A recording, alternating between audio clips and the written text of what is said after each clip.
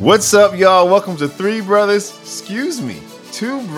and a Shot of Milk. Chris is on family, husband, dad duty. They're doing some Halloween party thing with his son, so he is out of commission, but it's all good. We still got a good show. We're talking superheroes, movies, TV, comic books, anime, action figures, and more. Wow. I'm Lawrence St. Victor. We got Jack Walker Pearson, Richard Wilson. Gentlemen, what's going on? How was your week? What are you watching? What are you reading? What are you playing? I'll tell you some fun ones dropped in the comic book shop this week. Oh, he's keeping the accent, Rich. Oh, he's doing it. Oh, okay. We're dedicated to this. All right. Let's see how long this plays out. Anyways, Spider-Man been dropping some interesting content. I'll tell you that for nothing.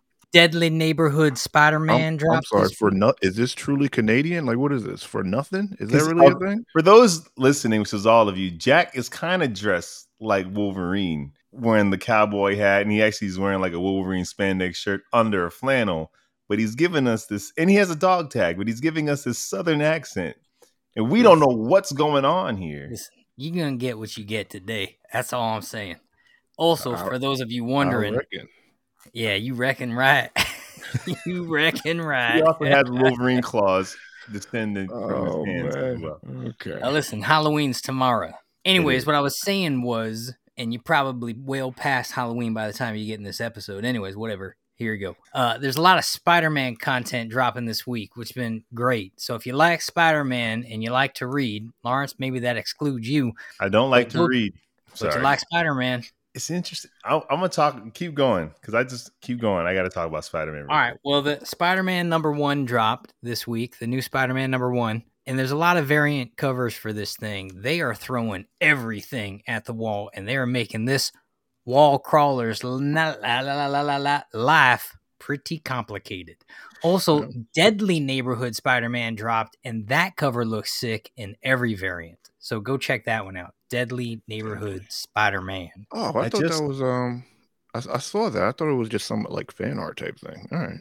No, it's a new story. I watched this YouTube video, and the guy was like, how to get into Spider-Man, because you know, where do you jump in? And he was talking about how all the new Spider-Man stuff has kind of been a major letdown over the last 5 years, because after Civil War, when Peter revealed his identity, I think Brian Michael Bendis came up with a storyline that erased all that to get him back to the status quo, but in doing so rebooted his whole character to the point where all that stuff that happened over the 20 years, marrying Mary Jane, like all the growth, he doesn't have it anymore. So a lot of Spider-Man fans are kind of pissed with where he is in the comics. Well, that's probably why they got this major.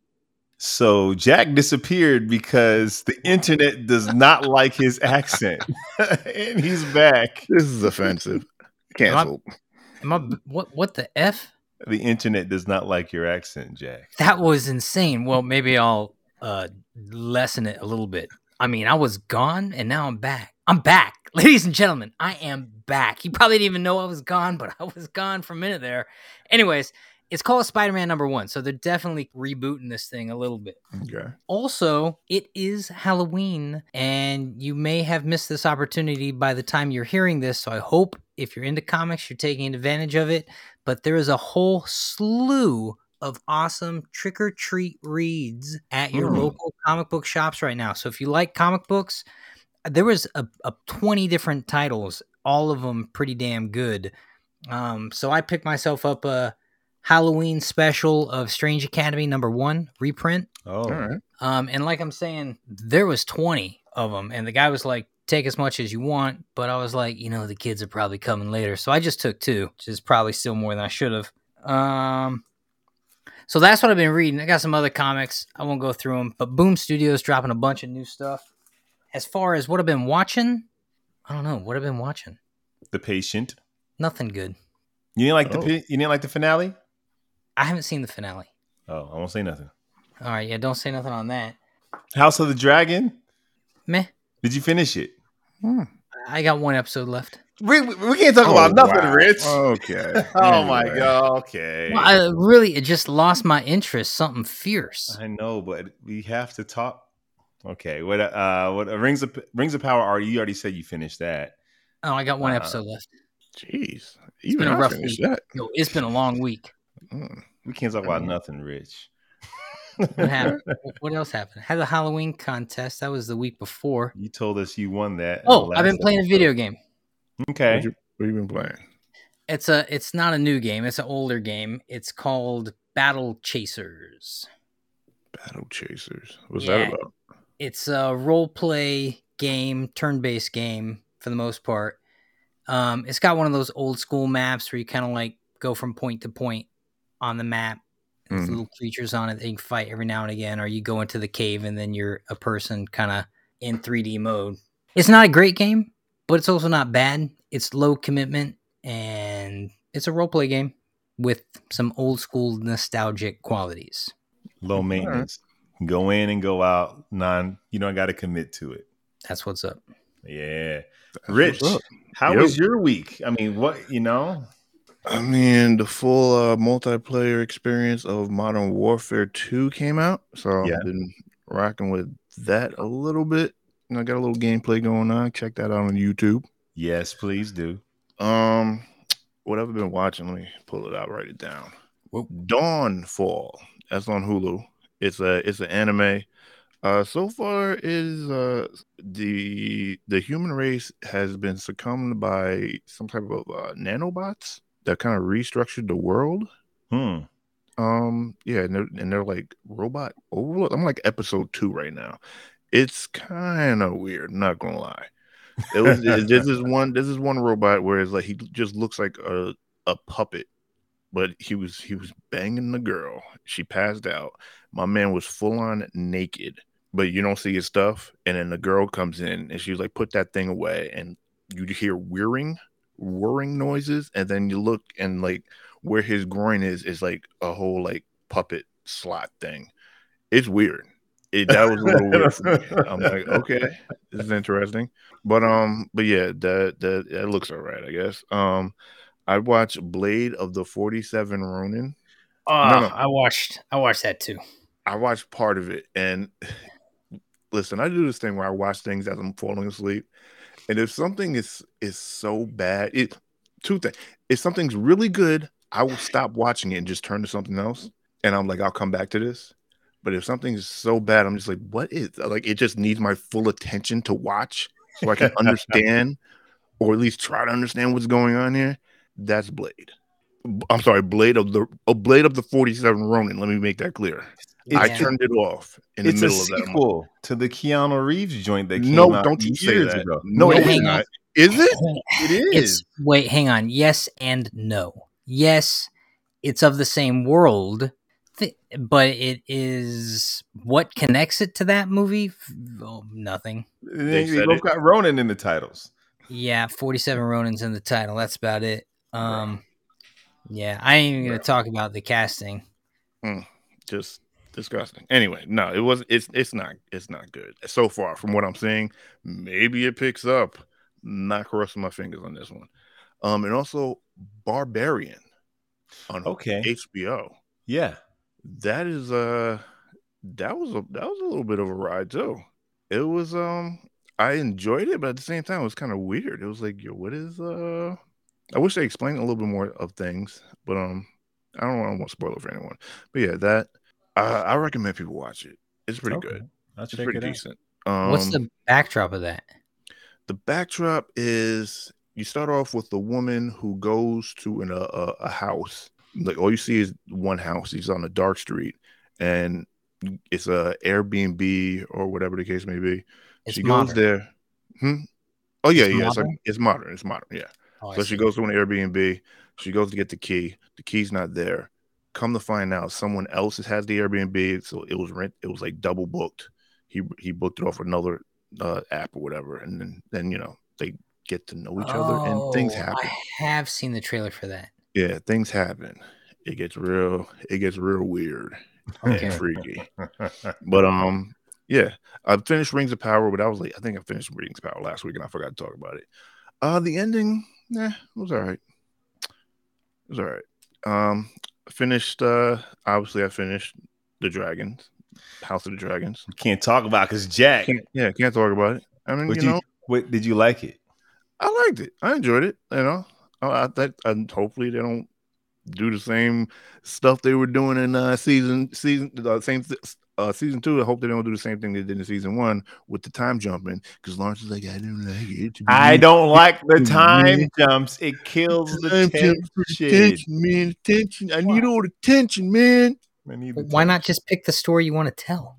Pick the story you want to tell, and you don't got to jump through time to get to it. Well, I'll get there when it's my turn. What else, Rich? All right, and that is about it. Not a bad week. Not a bad week. You might hear my son behind me. That might tell you how my week's been going. Kid at home with a cold means you don't have as much time to do stuff. But I did finish House of the Dragon. I thought it ended pretty great. I was talking to a friend of mine, and they were like, the showrunners basically, this whole first season, whether you agree or not, it was pretty much just a prologue. They were like, we can give you narration or something, or we can just show you. But the real story picks up season 2. This was all just prologue. Yeah, which is a waste of energy, you ask me. And you're gambling on our attention. You're gambling that we'll sit through your prologue.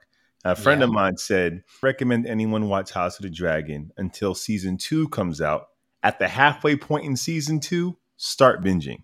And at the halfway point of season 2, then you start watching. You start watching season 1, and then by the time you get to where it's going, season 2 is already out. You can watch, because the way season 1 ends, Jack's gone. well, we could talk about because he's gone. I thought, dang it, Jack is back. We can't talk about it. Oh, okay. We can't talk about it. Jack's back. Well, what keeps happening? I don't know. You're not consistent with your accent. That's the problem. Well, I'm gonna double down. No, I think you're fine. Tell me about them dragons. No, I enjoyed it. It's gonna be season 2 is gonna be a banger. Finish The Patient. I enjoyed it. Won't give it away because you still have one more episode. What else? Oh, I started watching that.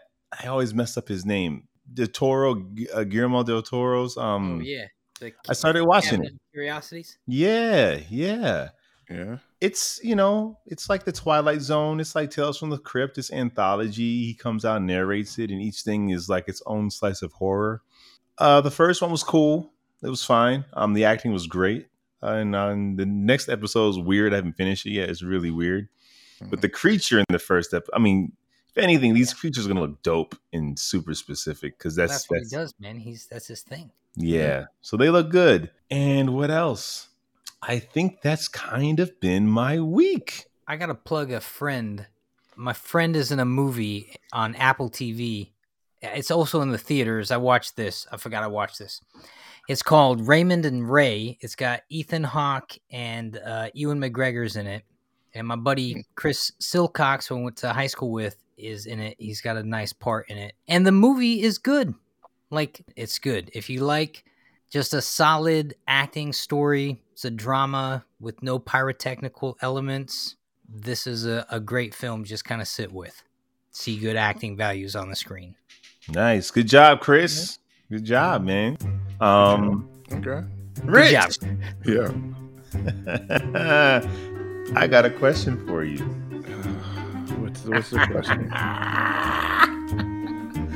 What should you tell people when you're looking for Captain Marvel's cat? What should you tell people when you're looking for Captain Marvel's cat? That you're on a wild goose chase. The cat's name is Goose. Nope, I got it. You guys suck. Yeah. That's the joke you chose? No, the joke chose me, Jack. The joke chose me. Wow. I am just a vessel. Chose wrong. I'm just a vessel, man. But we are going to fix this entire segment, because we're going to go down the street, make a left at the stop sign, or right at the corner, and where we're going to be? The Collector's Corner. It's show and tell time! Here at the Collector's Corner, we take something out of our toy chest, something off our video game case, something out of our comic book shelf, and we present it to the world. It could be worth millions of dollars or just sentimental. What do you guys got? Yo, today, in honor of Halloween, I'm showing off Captain Pumpkin. Is that an actual pumpkin? It's an actual pumpkin. Did you just make that like a couple of days ago? like 5 minutes ago, like right before we started. Jack, you kind of just put goggles on a pumpkin and took a Sharpie right. and But I just also smiled. I gave him a zipper mouth. Okay, that's cool. That's creative. What'd you think? 10 out of 10. I say it could be just sentimental. So you know what, Jack? Whatever it is you choose, it's right. Whatever it is, hey. Well, all right. Well, the other thing I'm showing in honor of Halloween, because Halloween's all about costume and dress up, I'm showing off my Kiss action figures. You have Kiss action figures? Got them all.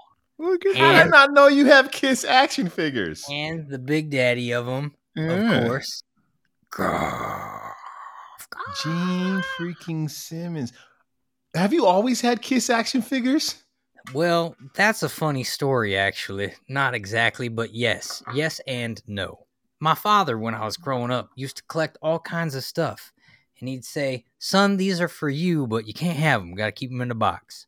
Well, what happened recently is my ma, who's a big fan of the podcast and all our YouTube content, been opening these damn toys and sending me just a plethora of stuff I don't know what to do with. Honestly, there's so much of it that tomorrow, being Halloween, I've got a treasure chest of toys and I've got a treasure chest of candy. Trick or treat, they can choose what they want. Oh, I'm coming to your house. Oh, I'm coming to your house. You should. It's going to be set up all day tomorrow. I'm shocked because Jack said he doesn't like collecting like action figures from movie lines because he doesn't want to have like Henry Cavill, the action figure. Yet you have this line of Kiss action figures. Yeah, but they look real McFarlane-y, man. Yeah, they look real comic book-esque. Yeah, they're very comic missing his tongue. Did he have a tongue? His tongue's... I think there's like an add-on. Okay. I mean, like all this stuff is like plug and play. Oh, okay. Like, everything is accessories on this thing, on all four of them actually. Well done, Jack. Yeah, I never expected that, man. Rich, what you got, man? And I got a lot of stuff. You can see behind, your display behind you is getting ridiculous.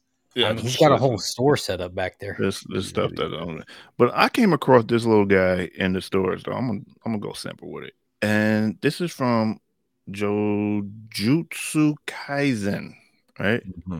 This is Gojo. It's a little guy on my desk. I like putting these little guys on my desk. I got a little army going right now. But just simple little things like $9. Oh, never mind the finger. Mechanic stuff. You said, oh yeah. But yeah, little dude, little figure. What's he probably like? I don't know, 4 inches. Yeah. Little dude, simple, put together. You gotta put it all together. The feet, head, arms, and all that. Just put them all together. Comes a little thing, so it can help him stand. And I don't know why I like these little desk thing. And his foot just came off. Okay, it's in my lap somewhere. But I like these little dudes. Like I got a whole bunch of these things. I got more of the Chiba joints or the Chibis. Yes. But, yeah, those are dope. But yeah, I saw this one. It was like $9. I'm like, all right, there's like 4 of them you can get, and they're random. Like you don't know which one you're gonna get in the pack. Oh, so I don't know how many I'm gonna get before I start getting doubles. I'm like, I think I'm done with it. That's the risk, though. This one though, like first one, I got like one of the main characters. Like this dude is dope. That's dope. This dude is dope. But anyway, he's also OP powered. But yeah, I just enjoyed this one. Man, I don't know why. I opened it up today. I'm like, yo, this is great. Like it makes you happy, man. It does. And for anyone that's listening to this that's not a geek like us and wonder why we buy these toys and watch these cartoons, I don't know why you would be, but just in case you are, probably not even listening to it. Happy. It makes us happy. But I also found this girl. All right. And I was in my local gas station because now the Sunoco's are like integrating into 7-Elevens. And some 7-Elevens you can get pops. And I found this. They had these out. This is Ironheart.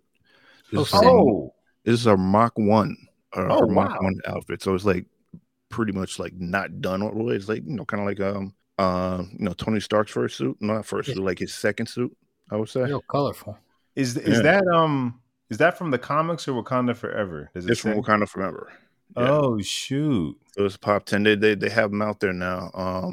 You can see Walmart. I mean, I was in Target. You got a lot in Target too, but I saw this one out. I just randomly I went in to go get something to drink right after work, and I saw her up there. I'm like, what? Let me grab that. I love like all the toys and the pops are showing these costumes and suits before the movie showing it. Yeah, yeah. But yeah, I picked up two because I'm like, one to put on the shelf, the other one maybe the value goes up. Need some money. But yeah, these are my two. Like I saw this one, I don't know, even if I just saw one, I probably just picked up one. But I just saw, I'm like, yo, that is dope. It's pretty. Like I picked it up and looked close at it because I was like, yo, this is like her like unfinished suit. It's like a prototype suit. It's got little flames coming out for the boosters, if you can see back there. Yeah, that's sick. That's sick, man. Yeah, bro. That's sick. Yeah, but that's it. That's what I got. Well done. Well freaking done. Me. So I've been hunting these two figures down for a minute, and it's crazy because I'm not even a Spawn fan. I mean, I'm a Spawn fan, but I don't read the comics. Like I'm not like in the comics of Spawn, but I am a fan of the character. But I got this 2-pack right here. It's Sam and Twitch.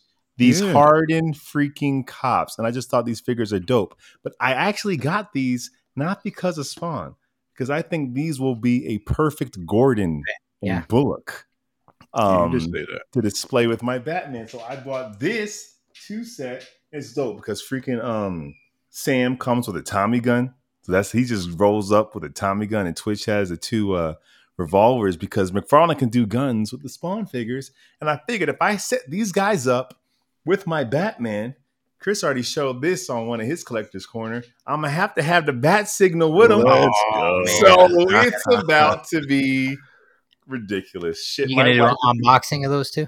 Oh, I'm going to do an unboxing. I'm going to put it with the Batman figures so people can see, like, does it match up? Will these be a good Bullock and Gordon? Oh, man, I can't wait. I have the original 2 of those guys. Those are going for, dude. They've only had... I have to check, but like there's only been the one you have and these. There hasn't been like a bunch of different Sam. No, I have the original McFarlane. Wow, Jack. I just told you my mom's been sending me a bunch of stuff. And that original looks even more like a Bullock. It does. You want it? It's smaller. It's not. It's probably not your. It's not going to fit in the McFarlane scale. Yeah, it's not 7-inch. But it would fit with my 6. It would fit with this guy, this 6-inch scale Batman figure. Jack, I don't even. Oh no, you hold on to it. I don't have the space, Rich. I just don't have the space. I don't even know where to put this. Think about it. I'll think about it, man. But that was freaking fun. I love this segment. I love seeing your pickups. But yo, Rich. Yes, I'm sorry. I was trying to find a price for the originals. Oh, he's still thinking of his segue to get in and out of your alley. No, whoa, hey, yo, what is going on? Pause. I was just gonna say, let's talk some anime. It's time for Anime Alley with Richard Wilson. So yeah, let's talk about Bleach. All right. Oh, yeah, let's talk about Bleach. I'm gonna butcher this because it's been a while since I watched Bleach. Even though there is the 1,000-year Blood War is out on Hulu right now. You can watch. I saw that, so that made me think Bleach was new. Bleach isn't new. That's man. New. No, Bleach is not new. Yeah. It's been.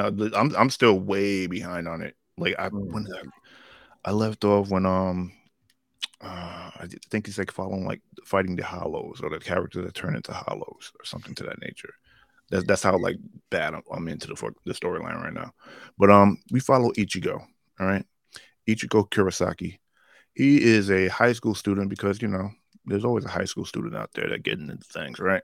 Really? There always is always all the time. He comes across a Soul Reaper, and they call them.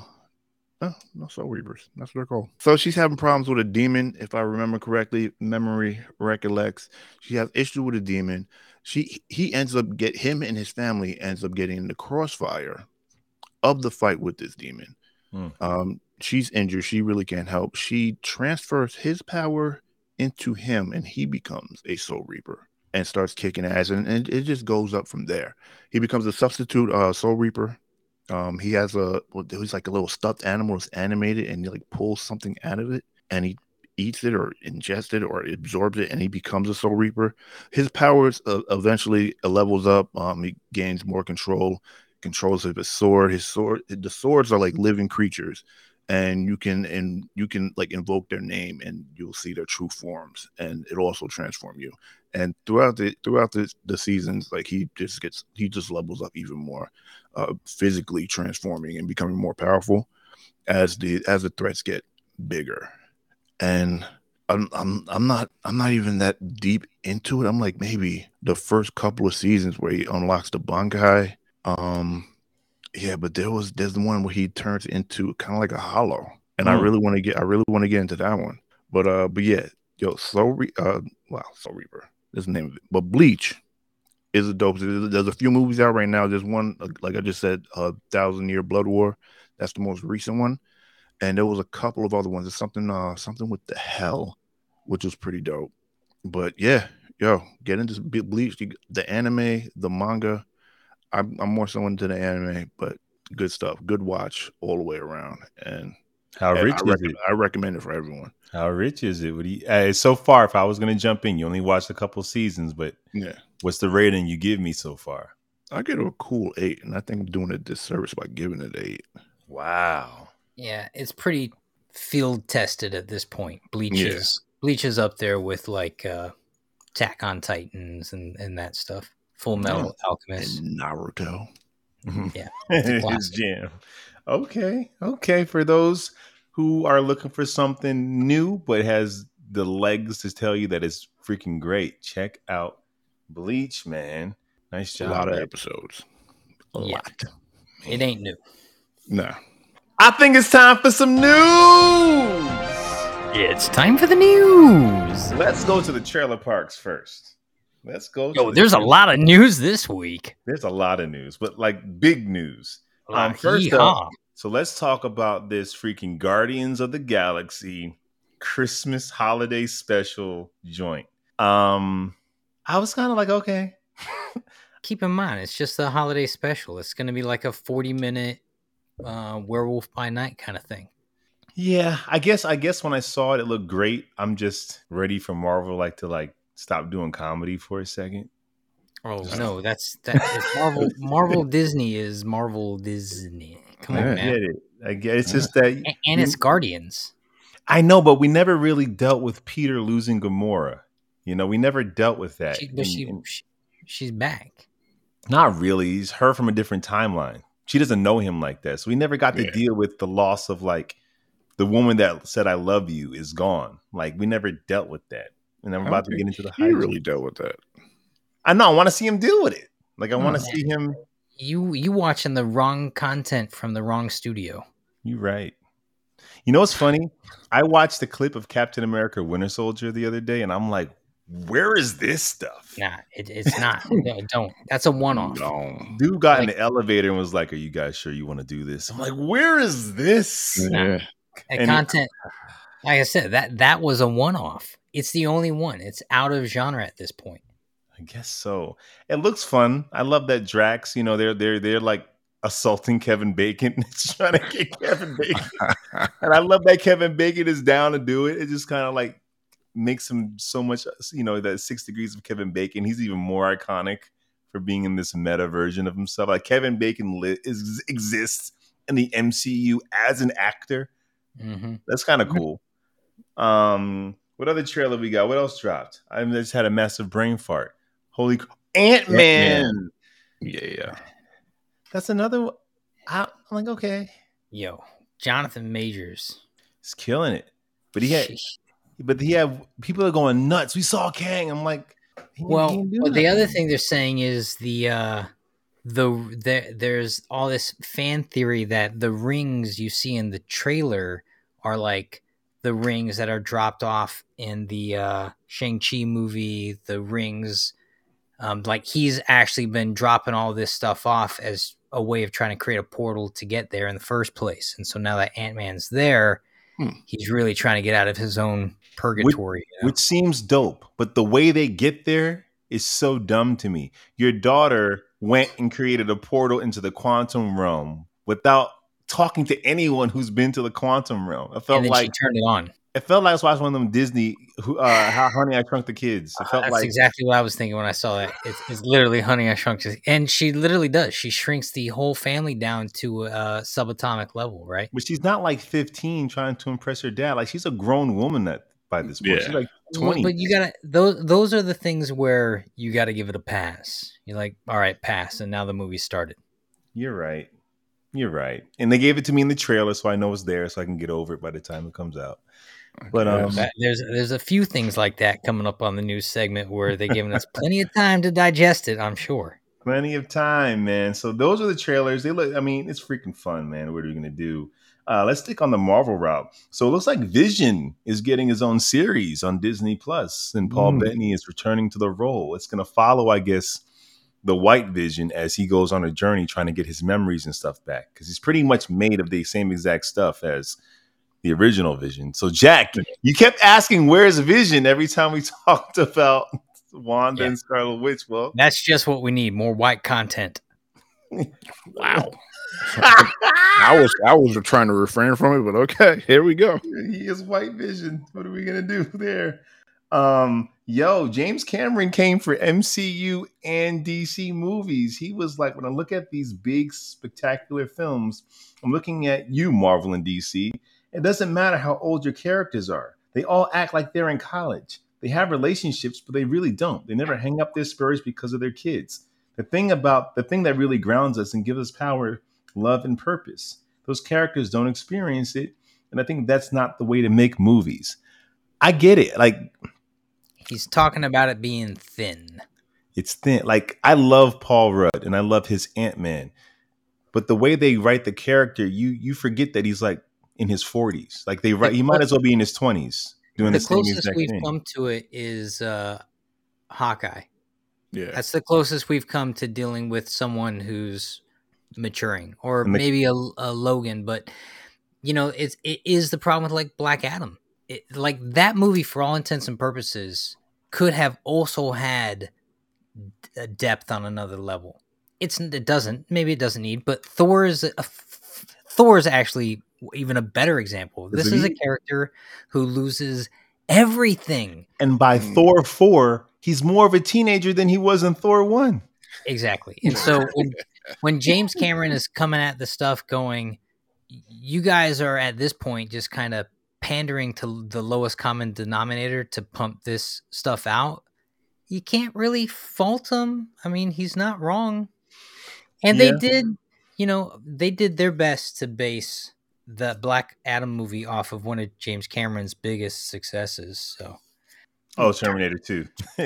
What I think James Cameron misses is that the characters don't get older and evolve in the comics. They all kind of stay. I'm 35. I'm 40. And some exceptions. Yes, traditionally. But for the most part, they kind of stay stunted in wherever they're at. Well, what he's saying though is, you do get an old man Logan eventually in the comics. You do get Kingdom Come Superman eventually in the comics. And when you're tracking an actor like Robert Downey Jr., who's in these, and Hugh Jackman, who's in this comic book content live action stuff for 2 decades, he's like, all right, you were 20 when you started, but you're 40, 50 now. That's a bad example, because those are the characters that actually did have an arc and end. Right. Like, those are the ones that did what he's asking for the rest of them to do. And it's like, James, we're not trying to end every franchise after 2 movies to do what you want to do. And someone like, what was that movie? Oh, I'm sorry. I'm thinking Ring of Powers. But, someone like Thor, who's 5,000 years old anyways, what's 20 years on him? That's a drop in the bucket to him. True. Right. But we watched him, like you said, he lost all this stuff. And there seems to be no maturity in him. Like when we saw him mature a couple times in Thor 1, when he had to get his hammer back, and then dealing with the fact that he didn't stop Thanos the way he should have. Like, I'm like, we saw Thor in broken places, and then sometimes his movies like try to erase, like, you change after that. You're no longer whimsical, and you can still be fun, but you have Thor's a thorn in my side, because you got an actor who has depth in a role that has depth, that seems to constantly tell you that they're willing to sacrifice the depth of the circumstances for a cheap joke in almost every instant. Mhm. You know, you got a handful of moments where they let some of that depth rise to the surface, but you know, that's just the content. Marvel's doubled down on that being the way this content's going to get depicted. It's the brand at this point. It's the Disney Marvel brand at this point. That's not changing. And it's wild because we saw it change to this extreme. Like Kenneth Branagh directed the first Thor movie, yes, which tonally is completely different than Thor: Love and Thunder. Like we're watching it be pushed, which is crazy because Thor: Love and Thunder should arguably have more stakes at this point. Yeah, oh yeah. And I mean, as far as the villains that have been, I can't harp it enough. You want a great comic book villain? Go read the Gore storyline. It's compelling. It's dark. It's jaded. It's almost disturbing on some level. And he's rightfully vindicated. You're like, this guy is named the Butcher for a reason, and he's taking gods out. So I think the filler movies, and I hate to call them filler movies because they spent a lot of money and worked really hard on them. Those are going to be the ones that kind of feel funny, but I feel like the ones that are going to like propel us to the next. I think Ant-Man isn't going to be the comedy ride we think it is. If Kang is supposed to be this phase's Thanos, they gotta ground it. If he's supposed to be the thing, I think what you're gonna get is actors making different kind of choices, but the backdrop of the content's still gonna be, you know, cocooned in that Disney bubble. Man, Jonathan Majors is gonna ground his performance. He's gonna make some choices that like are like Christian Bale did, but it didn't matter because the movie still wanted him to be, you know. Yeah, they're gonna edit. They talked about like this stuff he did that did not make it into the film because it was too scary. It was too real. Really? Oh, you know, Christian Bale did not go in there like I'm playing. He went in there like, you stole everything from me. Every god must die. And they're like, do that. We gonna put music under it. We gonna do it. I mean, so I get what James is saying, but you know, there have been some exceptions, and hopefully there'll be more. I mean, I don't see Wakanda Forever being too. But it's gonna have its laughs. But yeah, I mean, and it should. The thing about Wakanda Forever is it's in a funny slot where it's also actually dealing with an actual death. You know, it's like Chadwick's gone, and the way you guys handled the tone of this film really matters on another level. Well, I think that's what's been sort of special, even with Black Panther 1, is like Ryan Coogler's like, this has to represent a specific culture. Like it can't be phoned in. It can't be ha-ha. Like the people that you're making this for will turn against it if they feel like this is false. Right. And this is going to be even more with this one. The stakes are even higher.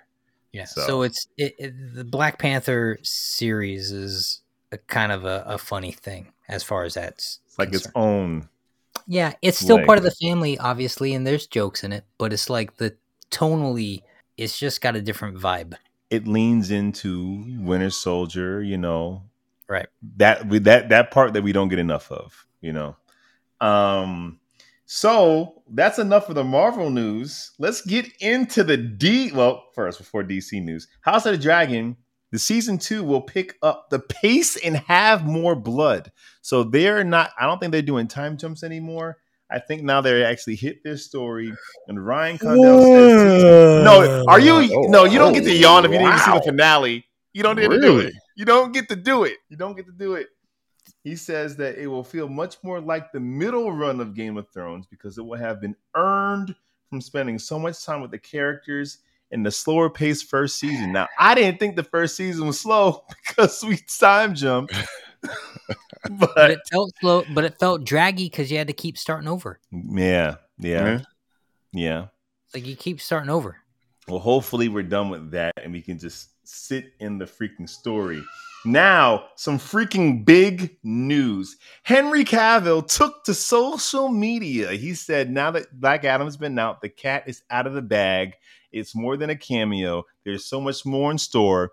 I am back as Superman. Superman? Superman? Guys. Not a fan of that. The Rock, you love it, Rich. The Rock also posted, we've been working years. And I believe him. When The Rock signed on as Black Adam, it was under the different regime at DC Warner Brothers that appeared like they didn't want anything to do with Superman or anything Snyder really. Except you had to. Wonder Woman made like all the money, and Aquaman made $1 billion. And then The Rock said, I've been working on this for years. Henry Cavill, his manager is The Rock's business partner, who's also his manager. Like they've been part of this family for a while. When The Rock first booked Black Adam, they had a picture of him and Cavill having tequila. Like, wouldn't this be cool? So The Rock has been advocating. And so when The Rock was like, the power and structure of the DC universe is about to change, it's not just because Black Adam's stepping on the scene. He's like, we are working our way in as producers, and we're going to try to get the biggest superhero in the world back in his spandex. And they did it, man. Yeah. Cavill, there's a wonderful, I forgot the name of it. He does a wonderful interview in Career Retrospective, and he talks like, my son's very happy too.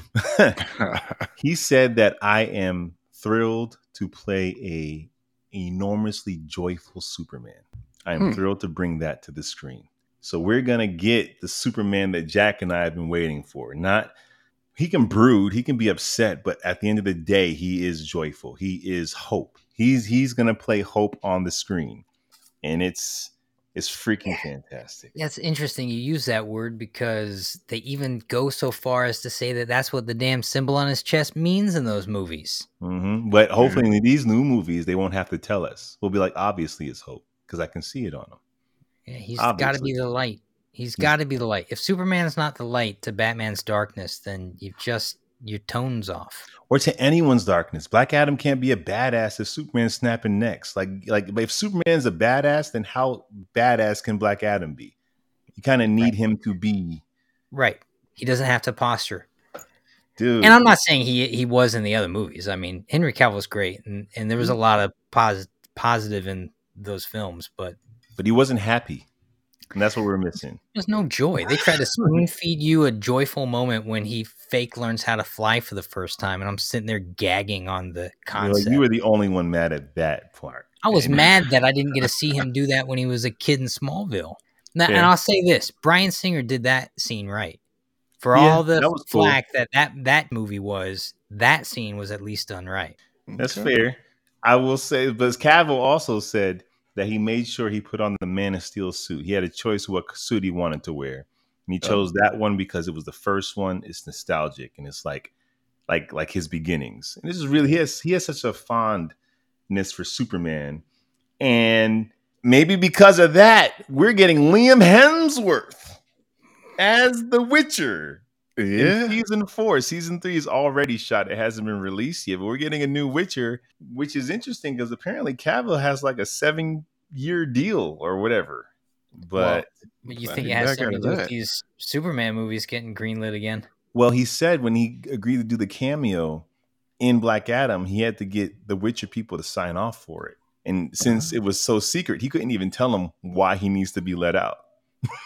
And they let him out because, they trust him and it's probably fit their schedule. But yeah, to get out of a contract where you're the lead in a series is a big freaking deal. And Liam Hemsworth he's going to kill it. These Hemsworth know how to act. He's going to be fine. But what is I don't remember. What is the last thing he was in? He's in the Hunger Games series. Oh, yes. He actually was up for Thor. They both were. And Chris got it. It's going to be fine. It's going to be good. And it's going to be harder for the fans than it is for the performance. Yeah. And I'm like, fans are like, man, like cancel the series if we can't. I'm like, this is why they told them 2 seasons in advance. I'm like, you know what I mean? Get over it. It's going to be fine. The Witcher drops every 5 years. It's going to be okay.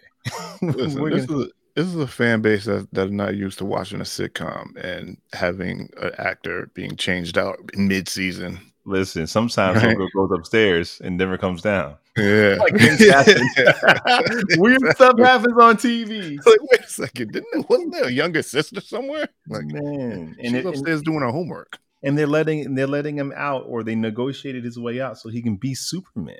I mean, how dope is that? And what's even bigger and better than him being Superman is the fact that DC Studios finally found their Kevin Feige. They finally found the person to make this universe make sense.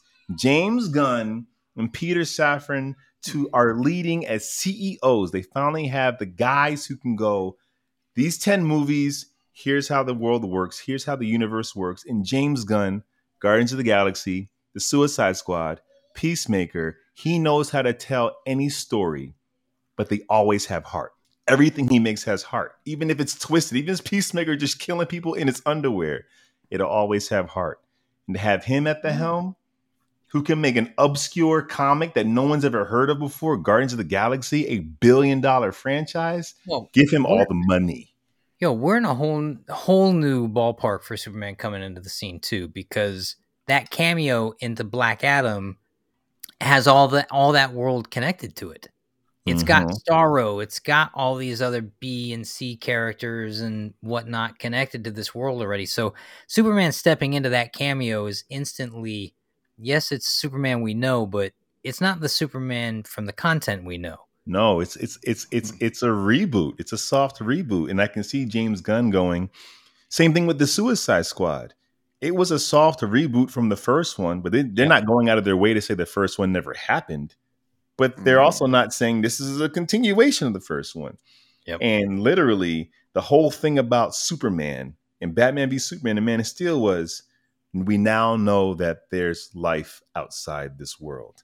Okay. But in this world, we've been known that. Right. Well, that's what I'm saying. Like, yeah. Like, who's the next villain? It's probably someone closer to like Mongol, maybe. Well, I was thinking Brainiac, but sure. I mean, I have no idea what the Superman movie is going to be, but to know that these guys are here to like make this DC universe make sense. If they want to do a shared universe, then you needed a Kevin Feige at the helm.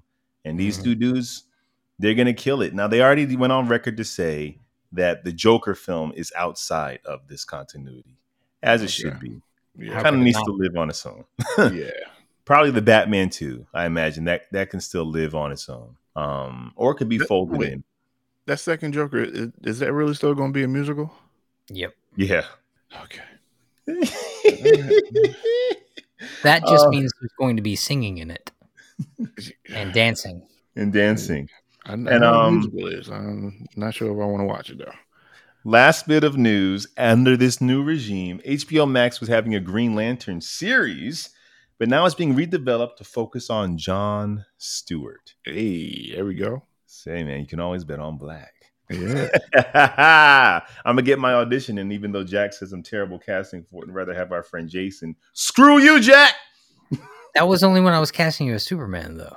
Oh, Michael B. Jordan's Superman may not be happy. This is all up in flux, man. This whole thing is like being rearranged. And how many Supermans can we have on screen? Already got 2. Come on, man. Superman No Way Home. Let me get in there.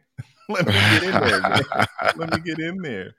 And last thing, the Snyder fans, if you haven't been on Twitter, are like going crazy on Save the Snyderverse. They're like, we're glad Cavill's back, but we want the Snyderverse. And I'm like, guys, no, we don't. And I'm not saying I enjoyed Zack Snyder's films, but if you've watched Wonder Woman, they've already undid it.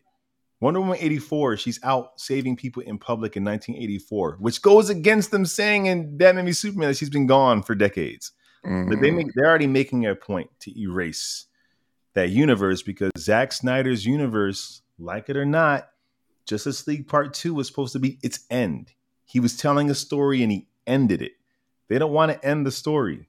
They want to keep it going. They don't want Batman to die in the end. And Lois Lane had his baby on all the stuff and the rumors that were coming out about what Zack was. What? Zack, the rumors are crazy what his ideas were. And I think we just need it to be more, not like Marvel, but more. Listen, I've always said this about Snyder. Visual masterpieces. No one can step to what Zack does. But I question whether he has the empathy to understand the moral compass of these characters, which is why it's easy for him to kill someone like Jimmy Olsen.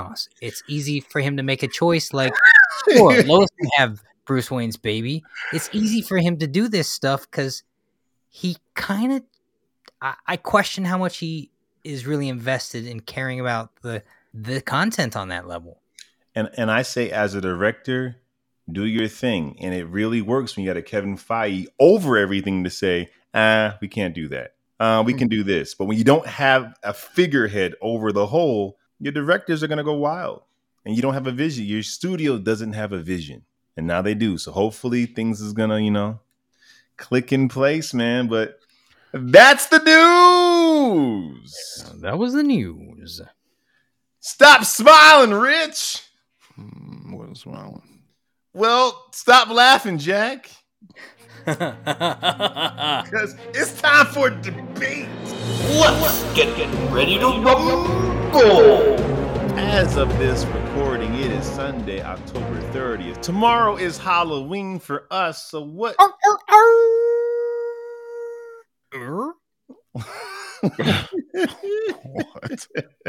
Halloween, because you howl So at the here's moon. the question.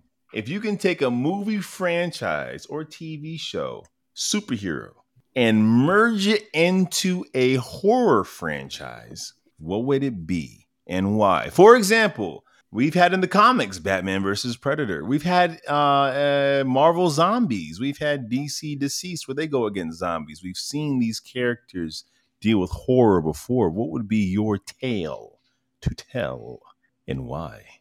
I'll let Jack go first. I'll let Jack go first too. All right, here's me going first then. And this one, you might put flags on this because it's already there. It's already so much the content. Wait, are you choosing something that already exists? I don't know. Are we taking something that we want to see horror? Well, you're creating like Brightburn, okay. right? Well, I was saying taking something from the horror world and merging it into the superhero world, like the zombie apocalypse. Not the Marvel other way zombies. around. Like, yeah, I don't know. I don't know. All right, let me answer, and then you tell me if I understood the question correct or not. The things that affect me almost across the board in horror films are usually supernatural stuff. I don't know why, but they get under my skin. Saw, stuff like that. I'm like, meh, whatever. But the supernatural stuff that's borderline plausible deniability, what's going on, those ones usually affect me. So I would take a character like John Constantine and just double down on what he's already dealing with and change the tone of the genre a bit and let him deal with a real world vibe supernatural thing. You did not understand the question. You just took that's what they do. So the question, you have to merge the two worlds. For example, Batman versus Predator. You take one and you're taking the other and you're putting them together. Marvel Zombies. You're taking one, you're taking the other, you're putting them together. You're merging them. You just took a supernatural guy who fights ghosts and said, I want him to fight more ghosts. That's not, that doesn't answer the debate. He's in the world of Poltergeist? Like, what we? He already is, though. Yeah. But I'm talking about how it's depicted. No. I see. You gotta merge them. Like John Constantine, but he's going against Candyman. Now I'm like, that might be kind of dope. Okay, come back to me. Okay. Pulling a Chris on this one because he's not here. Well, Chris would have said, I want Hans Gruber. I want Hans Gruber. I want Hans Gruber scary. Mike Myers. Scary. Like, why? But speaking of Mike Myers, I want, listen, as I said earlier off camera, I am extremely tired right now. Yes. So I'm pulling this one straight up out my booty. Oh, man. I want Deadpool because that's my go-to guy. And I feel like him and Freddy Krueger will just go great together. As in like a buddy thing? I wouldn't say a buddy thing, but maybe it might turn into a little buddy thing because he's like, you really can't kill Deadpool. And you're kind of funny. I think I like you. Yeah, it might turn into a buddy thing. But then I would also want to throw in, because he's strong and silent type, Jason. Because, that was that Jason Freddy thing versus Freddy versus Jason. Yeah. Yes. So you're throwing Jason, Freddy, and Deadpool. Yeah. Make it can you make it a Christmas movie? I feel like that just makes it even. I don't see why not. Rich is getting all the money, Jack. And it's kind of cheating because you can almost put Deadpool with anything. Yes. And it kind of like works. I said, my go-to guy. Like Deadpool on a boat and there's Jaws that shows up. And I'm like, why does it work? Because Deadpool works. All right, Rich, I'll rock with it. that's kind of funny. I'll go next. Okay. In a similar fashion, I'm using Freddy Krueger. All right. And I'm going to have him go up against the Sandman, battling over the world of dreams. Oh. Or nightmares, however you want to look at it. Sandman's doing his thing, and there's this presence there that's more powerful than him that's like killing people in their sleep. And he has to figure out who is it and how this human being die and get all this power. Freddy versus Dream. Freddy versus Dream. How would that work? You got to pay me for that one. Yeah, it's two different worlds right there. But maybe it's not. We see Freddy enter the people's dreams, but in this world, you get to see him actually enter the dream space. How does he have the power? How does he have access? So you get to get into like where he went when he died and how he got access into this world, and how can Dream stop something that he didn't create but has power in this world? Interesting. That's work? Pretty good, and it almost goes into what Dream does anyways when he's creating all these nightmares in the first place. Right. Except he can't control Freddy because he didn't create him. He has no idea how this person got this power in his world. And since he didn't create him, he can't just undo him like he does his other creations. Right. And he's cracking jokes the whole time, and Dream has no sense of humor. Why so pale? And the thing about Freddy in this setting is he's got almost omnipotent power in the Dream. So then you got to see Dream go to hell and talk like Luke, like, yo, there's something here that's going to undo everything. Like, this evil incarnate is bigger than all of us. That's not a bad crossover, Lawrence. Thank you, Jack. What you got? Oh, I would take Wolverine. Dressed and I'd mix him with the Hellraiser. I knew you were going to say that. Why not?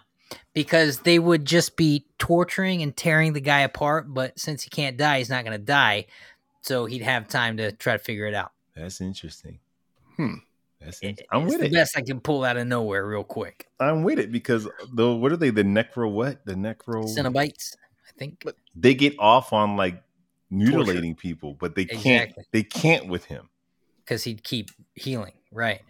But boy, would he be pretty pissed. Couldn't they just like, what's the best word I could use? Like the Borg, assimilate him turn him into a necro.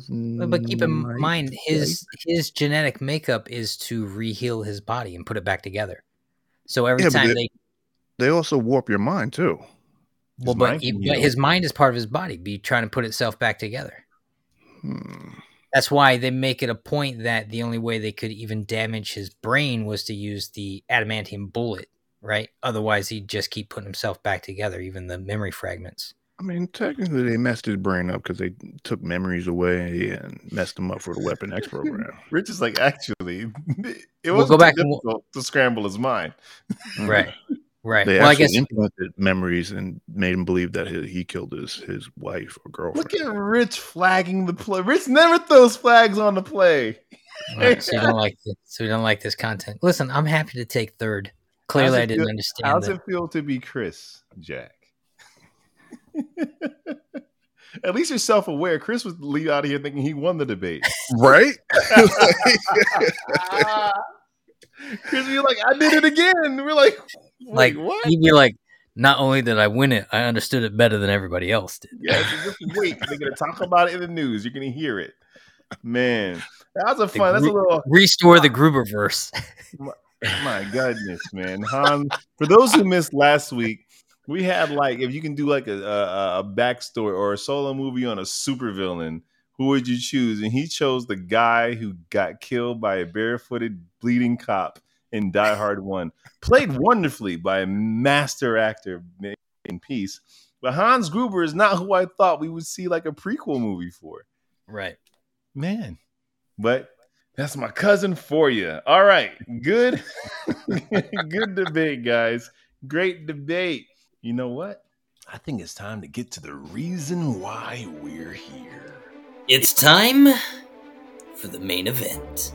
Today we're talking what is this called again? Wow. Tales of the Jedi.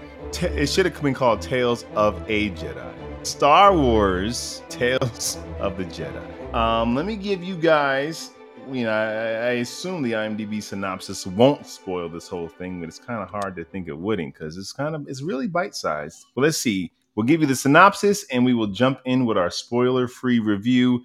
It showcases animated shorts that feature Jedi from the prequel era. Okay. All That's right. all it That's says. it. That's all it says. Well, yeehaw, that's Well, there Vegas. it is. Spoiler-free thoughts. What did you guys think? Yeah, I enjoyed it. It was nice seeing all the other live action characters put into this world. It's surprisingly linear. It's not disjointed at all, I'd say. I almost thought it was going to be anthology, but it's not. For me, I thought it was okay. I feel like this, if you watch specifically Clone Wars and the animated stuff, then this is up your alley. And if you had major issues with the prequels and the holes, but if you're kind of a casual watcher and didn't really watch Clone Wars and you're aware of the prequels, I don't really know how much this hits. This is very specific for a specific audience. Yeah, it's for the Star Wars fans. Yeah. But not just Star Wars fans. Like, you've had to watch Clone Wars and like, for some of these things to hit and make full sense, you can't just like, I watch the movies when they come out. Like, this is like, no, it's for the Star Wars fans because you got Jimmy Smits in it, and unless you watched Kenobi, then you're not really gonna pick up on. Well, I'll say this is still kind of spoiler free. Like, you have Ahsoka in it, right? And she talks about how the princess was her friend. You're only getting that from Clone Wars. Like, you're not getting that from the movies or TV shows. If you didn't watch Clone Wars, then you never saw that. So that's what I mean. And her character specifically was created out of the animation versus the movies. So if you've just watched the movies and you jumped into this, you still might be like, okay, where was she this whole time? Well, they have like 4 seasons of its show where she's been this whole time. Right. Yeah. And that's also a good point. You know, some of the, is this spoiler territory to say some of the episodes really lead up to the climax and then cut out. And some of that climax is actually just in other content. Right. Oh, if Rich jump in, then we'll get spoiler.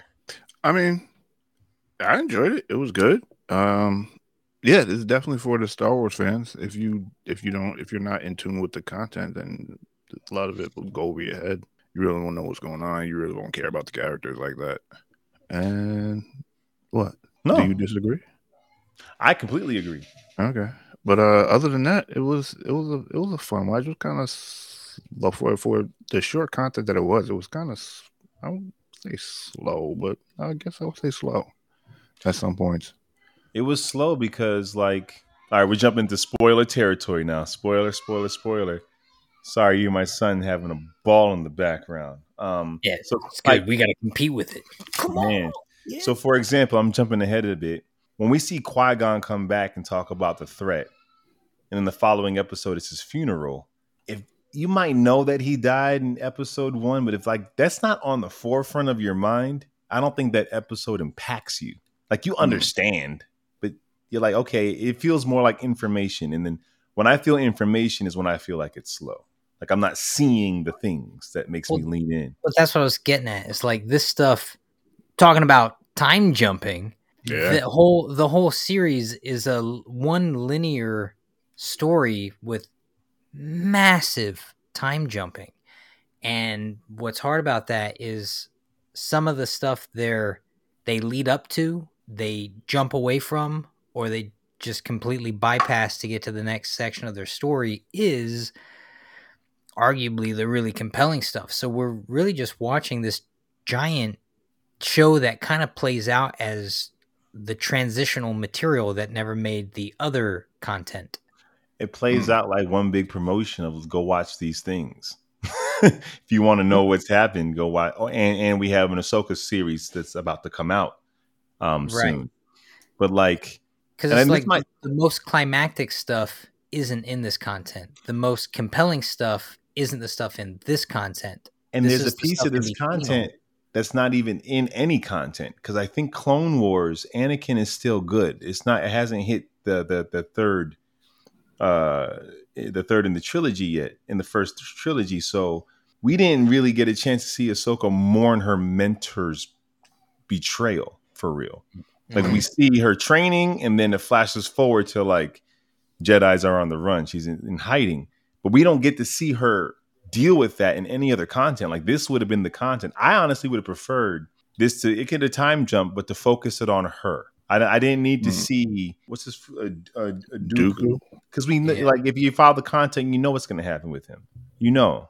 But to follow her coming up, having this mentor as a Skywalker, and then the betrayal, and he slaughters everybody. I'm like, I would want to see it through her point of view. Especially we got an Ahsoka series coming out. Well, and it was largely following her. I mean, that opening episode with her as a kid riding the tiger's back and stuff, that was like a very cool moment. But what did that mean to you guys? So in the first episode, you know, her mother goes hunting with her, and it gets attacked by like a freaking saber-toothed tiger after they took down whatever that thing was.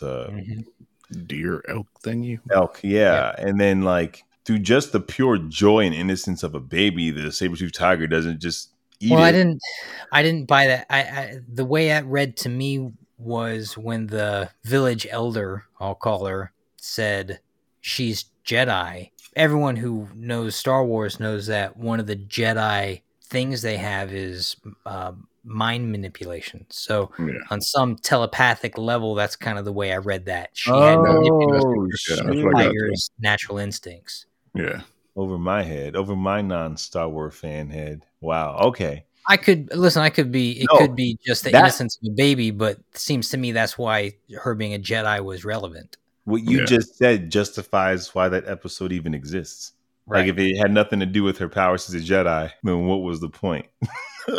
You changed my entire viewing experience, right? I loved it. It's great. Great. You got it.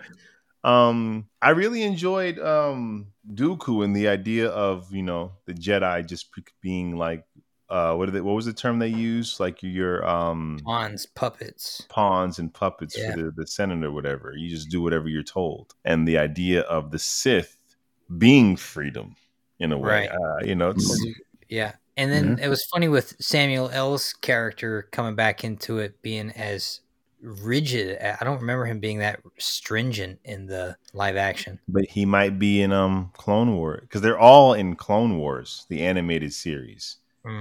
So it's like it's hard to know like how much of and the actor that voices him in this voiced him in Clone Wars. So I'm like, how much of this is picking up from the movies, or is it leaning heavier on the animated series' tone? That makes sense. Yeah, I thought it was good. I thought the fighting was excellent.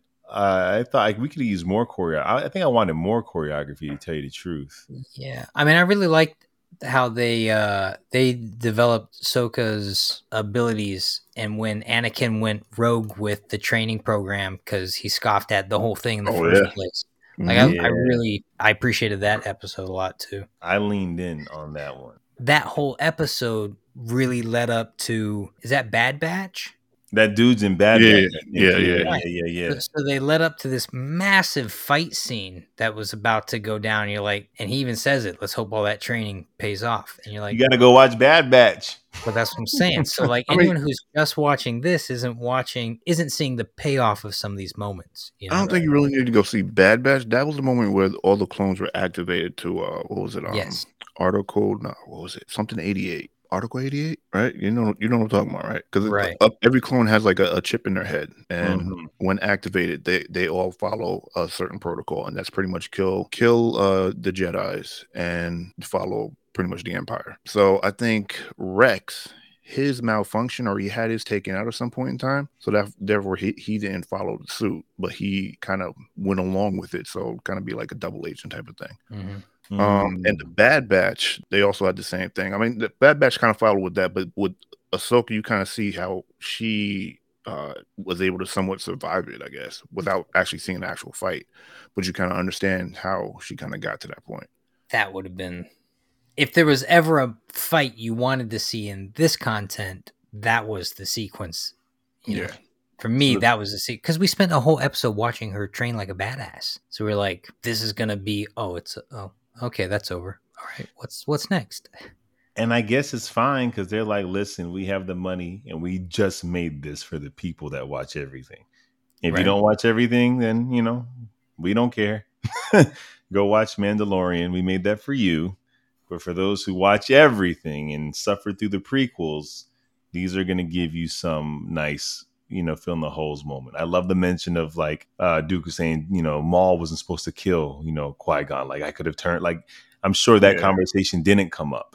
And people would have probably wondered, maybe watching the prequels, how was that dude so callous? And then we get to see here he wasn't. Like, Right. He was like, I was planning on No, turning. but we also see that he was when he takes out That was sad, though. Yeah. What's her name? Yaddle? Yaddle. Yeah. Yaddal. Yeah. Yaddle. Yeah. Yaddle. It was like Yaddle. And that's Whatever. crazy because I believe that I forgot I don't actually remember the name of the species, but they're like rare in the universe. Yeah. The Yodas, right? Yeah. And their relationship, they were friends, yo. And he mourned her death when he thought she got crushed. Like he looked sad, like it had to be done, and she wasn't crushed, so he had to like kill her twice. But like, what? Oh man, like her misplaced sense of, I don't know, why she opened the thing instead of going to her ship that was right there. Do you think she tried to kill him, or she was in self-defense mode? Nah, she was. I never saw her go for a killing blow. That's the problem with Jedis, man. Jedis. That's why they always get killed, with the exception like Luke Skywalker. They always get killed by Siths because they're like, it's always defense. And they always want Obi-Wan, like they always go down. It's like, come on, man. Well, that's the way of the Jedi, man. And I would have like I said, as much as I love the Dooku part and all that stuff, I would have been cool with it just focusing on Ahsoka. Like how she went from that village to being brought in and when her training starts. I would have been cool with the 6 mini time jumps of just focused on her, because that's kind of what it ended being, Yeah, that's fair. I mean, I'd say she was the B plot. Then she can't be, but then became the A at like episode 5. Well, by the training sequence, she became the A plot. Yeah, because then episode 6 was about her in that village. But then neither one of the plots played out. You saw her. What do you mean? No, I mean neither. What was the conclusion of this series? We see him become a villain. We see someone on the light side turn to the dark side. That was the series, right? So it really was about Dooku's. I mean, you get the point with her was she kind of like he's gone. Puts up the lightsabers. I mean, not really puts up the lightsaber, but like she said she's done with fighting, so she becomes like this pacifist in a way. Right. But then because we know we got to get to where we saw her, I'm sure, in the Clone Wars, but also in Mandalorian, and she's in her new series. So I think where we see how one becomes a villain with Dooku, here we see the launch pad for her to have her own. How sick was that final showdown she had? It was shots. It was like, it wasn't shot, it's animated, but like the fire behind them was like straight up old school. And how effortlessly she dispatched the guy. She has no weapons. And I'm sitting here going, is she going to get her lightsaber here? And then it was so much more eloquent. She just took his. And it was like, don't you know I was trained by your master? Like whoever you answered to trained me in the most brutal way possible. Yeah. So it's like, yeah, I agree.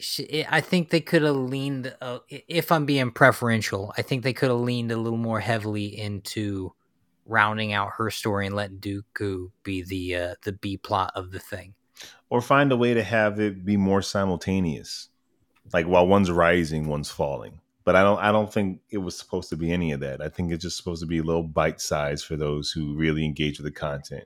It wasn't for us. But most people are binging this thing. They're little 15-minute segments for the most part. So anyone who's sitting down to watch it probably. Not everybody, but I wouldn't be surprised if the majority of people who watch that content are just clipping to the next one really quickly. So inadvertently, you're watching a 1-hour movie, Right. And I would have never watched this on my own if not for the podcast, because I know I don't lean in hard enough. But anyone who's going to sit down and watch this, I assume they watch Bad Batch, they watch Clone Wars, they watch all they watch all the Star Wars content. So for them, I was reading reviews from fans. They were giving this a 10 because they had enough headcanon and stuff in their head. Like they're watching this as it blends into every memory they have. Yeah. Which, I But guess I mean, that's how I experienced it too. But it wasn't, to me, it felt, you don't have the payoff. Unless you jumping from that time jump into the headcanon moment. A lot of these. If you watch Clone Wars and you're all the way in, your mind's doing it for you. Like you're not even, you're like, this is the moment before, like you're in. But if you didn't, you're kind of like, that's pretty much how I took it. Because I was like, I already knew what they were talking about, what scenes they were referring to and whatnot, and what events. So it was pretty much just filling in I filled in the blanks on my own. You watch Clone Wars, Rich? You watch? Yeah, I watched it all. Oh, you should be leading this whole conversation. You have so many questions. So it was made for you. And would you say this, if there was required watching, it'd probably be Clone Wars more than the prequels? Even? I mean, it mixed with it all. Like because you got the was it Qui-Gon Jinn? I keep messing his name up. Yeah, that's it. But you get his death, and you kind of see the when he was a Padawan, because you really don't get that in Clone Wars. I mean, you don't get that in Clone Wars. You don't get that in the original series. He's pretty much a Jedi Master at that point. You get kind of the early stages of. I mean, you get that in Clone Wars as well. Early stages of Ahsoka's training, and like when she really got brutal with the training, which was dope. And then also when Dooku you get that feel when Dooku like started going to the dark side at that first scene when he first scene like you kind of get the taste of that. That's when he started going. In Clone Wars? In Clone Wars? Or that will be before the Clone Wars. Okay. That scene. And that was nice. Like Qui-Gon's quick thinking. It wasn't like he tried to stop the guy himself. He went and got the prince to step in, knowing that would be the thing to soften the moment. It was pretty nice. I did have an issue with them not aging Dooku, but when Qui-Gon come back, he's full Liam Neeson. Well, to me, that felt like House of the Dragons. You literally swapped out actors, and these other guys just a little bit more makeup added. Right, but this is animation. They can do whatever they. Because it almost confused me. I had to pause it and go, that is the same. Dang, he aged, but Dooku looked exactly the same. Yeah, because Dooku was like graying about around that time, right? Mm-hmm. Yeah, and if they did anything, it was so subtle it didn't read for me. Yeah. And then I was a little confused because of the time jump. Because then the next episode, when Qui-Gon's dead, I kind of missed it until we got to the halfway part. Like, oh shoot, okay, the whole first movie just happened between these episodes. Yeah, got it. Exactly. So I don't want to labor this. I don't really have much more to add. The other thing we talk about a little bit is just the animation style. So I'm medium on this animation style specifically because it's an odd blend of like the landscape shots look like they could just be CGI in movies half the time.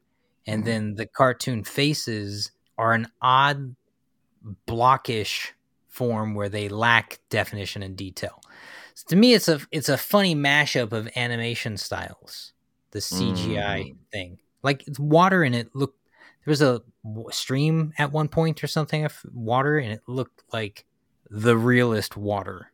And I'm like, it's odd to see something that then the protagonists and the characters in it are, I don't want to say globular, but they're more like Pixar-ish.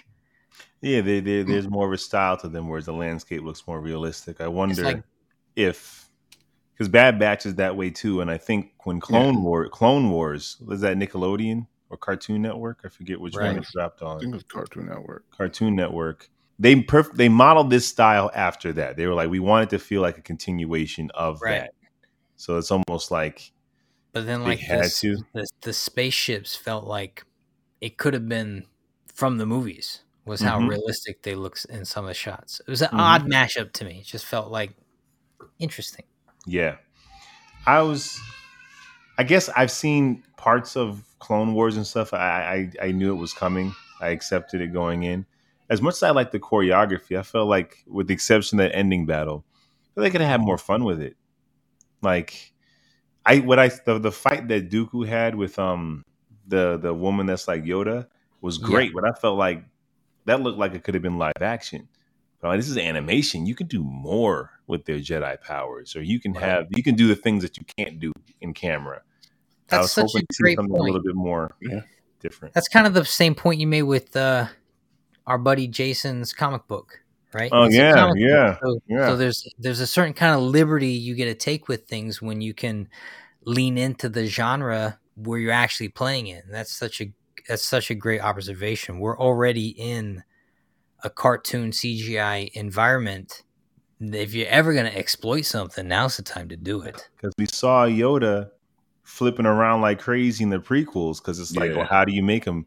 So here it's like you don't have to do that here. She doesn't have to just like do backflips every 2 seconds while she fights. You can do the things you couldn't do with your CGI back then. But she's just kind of backflipping around. That also reminds me of something unrelated. There's the kind of training mock-up sequence of that Werewolf by Night, the hallway fight combat scene, is making its rounds through the internet. And it looks sick. But it also goes right back to what I was saying when I was watching the content. It's like, it's so beautifully choreographed. The parkour elements of it. It's like, even though it wants to be animalistic, it still just feels too beautiful, you know? Anyways, that's a like non sequitur. It's not though, because when Dooku's fighting home, I want to say, I don't want to call her Girl Yoda. Yaddle. When he's fighting her, I didn't feel like he was trying to kill her because it was so beautifully and flipping. I didn't get the sense like there was danger until it was danger. You know, so many. Slow down. That's my biggest gripe with almost all Star Wars content, with the exception of some of the like Rebel. That was a little better for me, but the combat always feels stylized in a way where it's not visceral. It's not dangerous. Mm-hmm. Remember, Chris and I, when we were kids, was watching Mortal Kombat. Chris is a martial artist, and his dad took martial arts too. We're watching Mortal Kombat, and Liu Kang's fighting Shang Tsung, and Liu Kang's fighting. And for some reason, he has his back turned to Shang Tsung, so throwing elbows. And his dad is like, "Y'all watch, this crap is stupid. Who turns around in a fight and starts throwing elbows?" I mean, it looks fine, I guess, but it makes no sense. You never turn your back in a fight. He was like, elbow. It's like, turn around. You're going to kick in the back of your head. And I kind of feel like that works, man. That works for a certain style, but you do lose the sense of danger.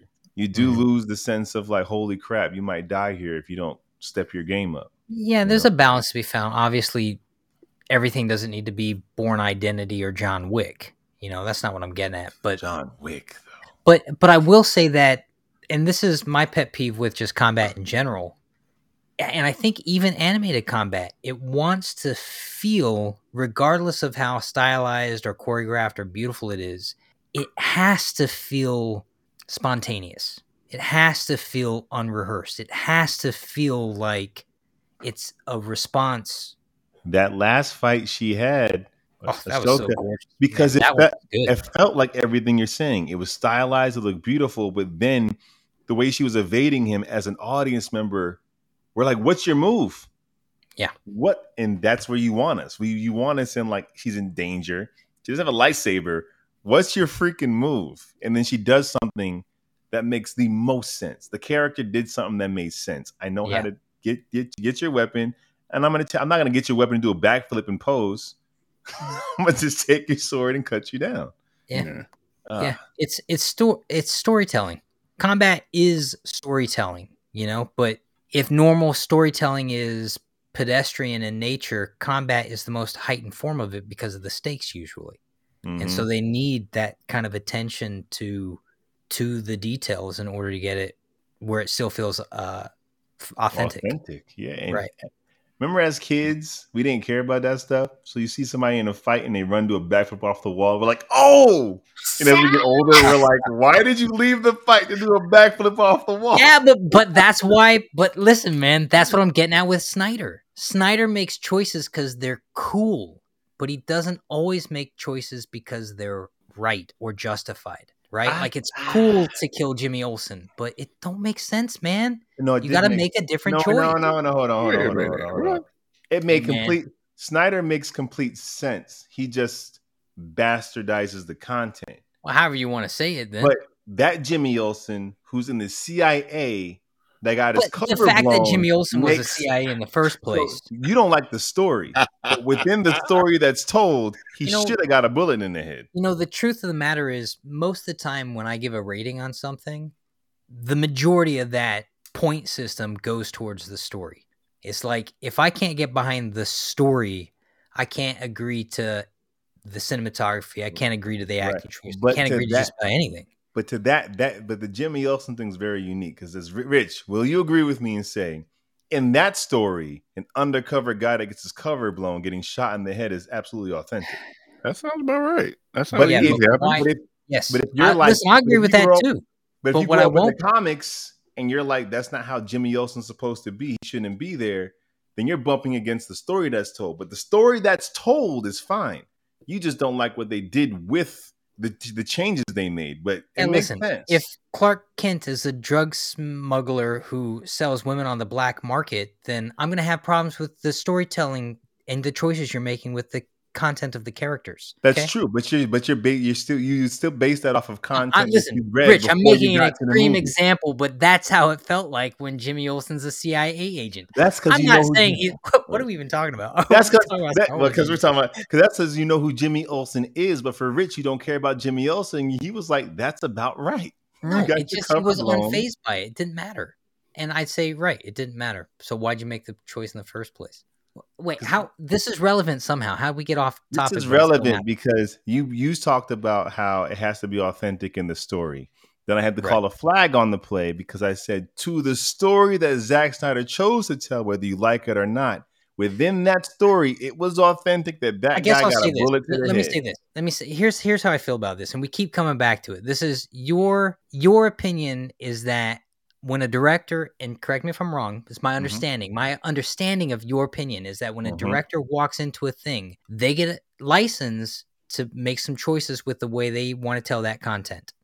In my rebuttal, though, I say if I'm selling you something that's supposed to be a strawberry, that at the end of the day, after I've distilled its essence, if you're walking away and you're tasting, I don't know, tuna fish, then I've totally missed the point. It's got to still be the essence of a strawberry.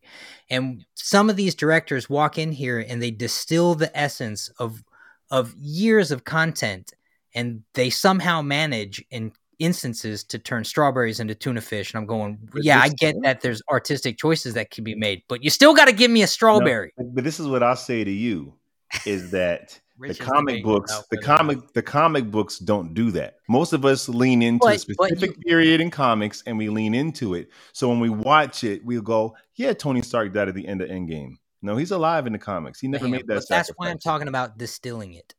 You still have to distill the essence of a thing. But it's a different universe, though. It's not the comics. It's never the comics. The essence of the heartbeat of these things. The Joker never killed Batman's parents, and Batman never let Joker just fall off a cliff. But we watched that movie. But we say but to a lot of us, that's Batman. So I would say you're allowed to take license. You're also allowed to hate it.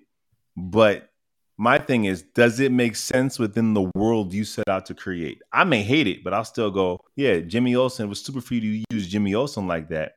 But the way he got killed in that story, that makes sense. Yeah, he shouldn't have been there. I don't think, but that makes sense. This is one of those things where a year from now, you're going to call me up, Lawrence. No, it's been 10 years since Man of Steel. I owe you an apology. You're right. Strawberries should taste like a strawberry. No, man. He took that strawberry and he put it in salad. You go, strawberries shouldn't be in salad. Strawberries should not be in salad. Some people like them in salad, Rich. I'm not saying you can't do a fusion thing, but the essence of the thing should still be the essence of the thing.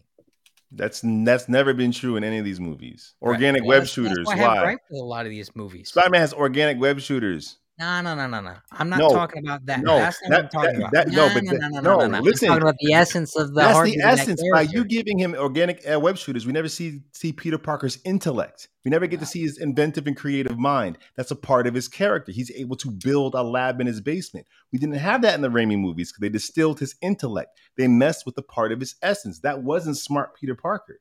No. But we were cool with it. Yeah. Because the director said there's no way a high school kid's going to make this thing that doesn't exist in his basement. So he got rid of it. We were cool with it. They all do that. Now, you love Superman, so you have a problem with it. I'm sure if there was a Spider-Man fan who saw that, they felt the same way you do about Jimmy Olsen. Well, that's also why they made the... See, you know how silly it is?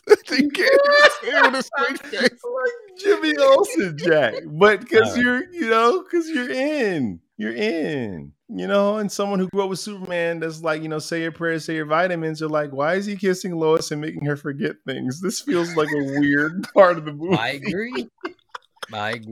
That's an odd thing. They all do it. And I don't co-sign to that choice. And I don't co-sign to Superman callously throwing all the villains into a bottomless pit where I'm sure they landed pretty hard. And Superman has like super hearing, so he heard the thud and their death and scream. All the villains, Rich, and Superman 2 and Superman 5 Zod and all the villains, he throws them to their deaths after they've all lost their powers. So he just took them to jail. Crazy. He just kills them all. Yeah, I don't co-sign on that. So when you're distilling the essence of a thing, everyone, even when you go, what's the grandfather of all superhero movies? Christopher Reeve's Superman 1. I'm not saying they nailed it. Right. So I guess it comes down to what's nailing it, and did they execute the story that they decided to tell? That's all you can really do. Let's wrap that back around to Star Wars, and we got one. Man!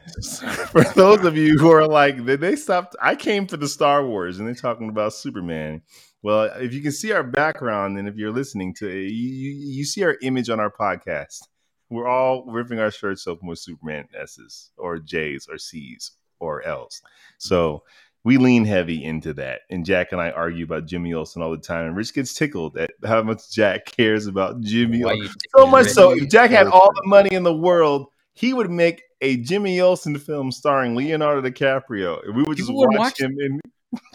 They would watch that. People Jimmy would watch Olsen do his taxes, deal with his prostate enlargements. If Leo were in a live-action Jimmy Olsen film, people would watch that. And if he was in it, they would take liberties.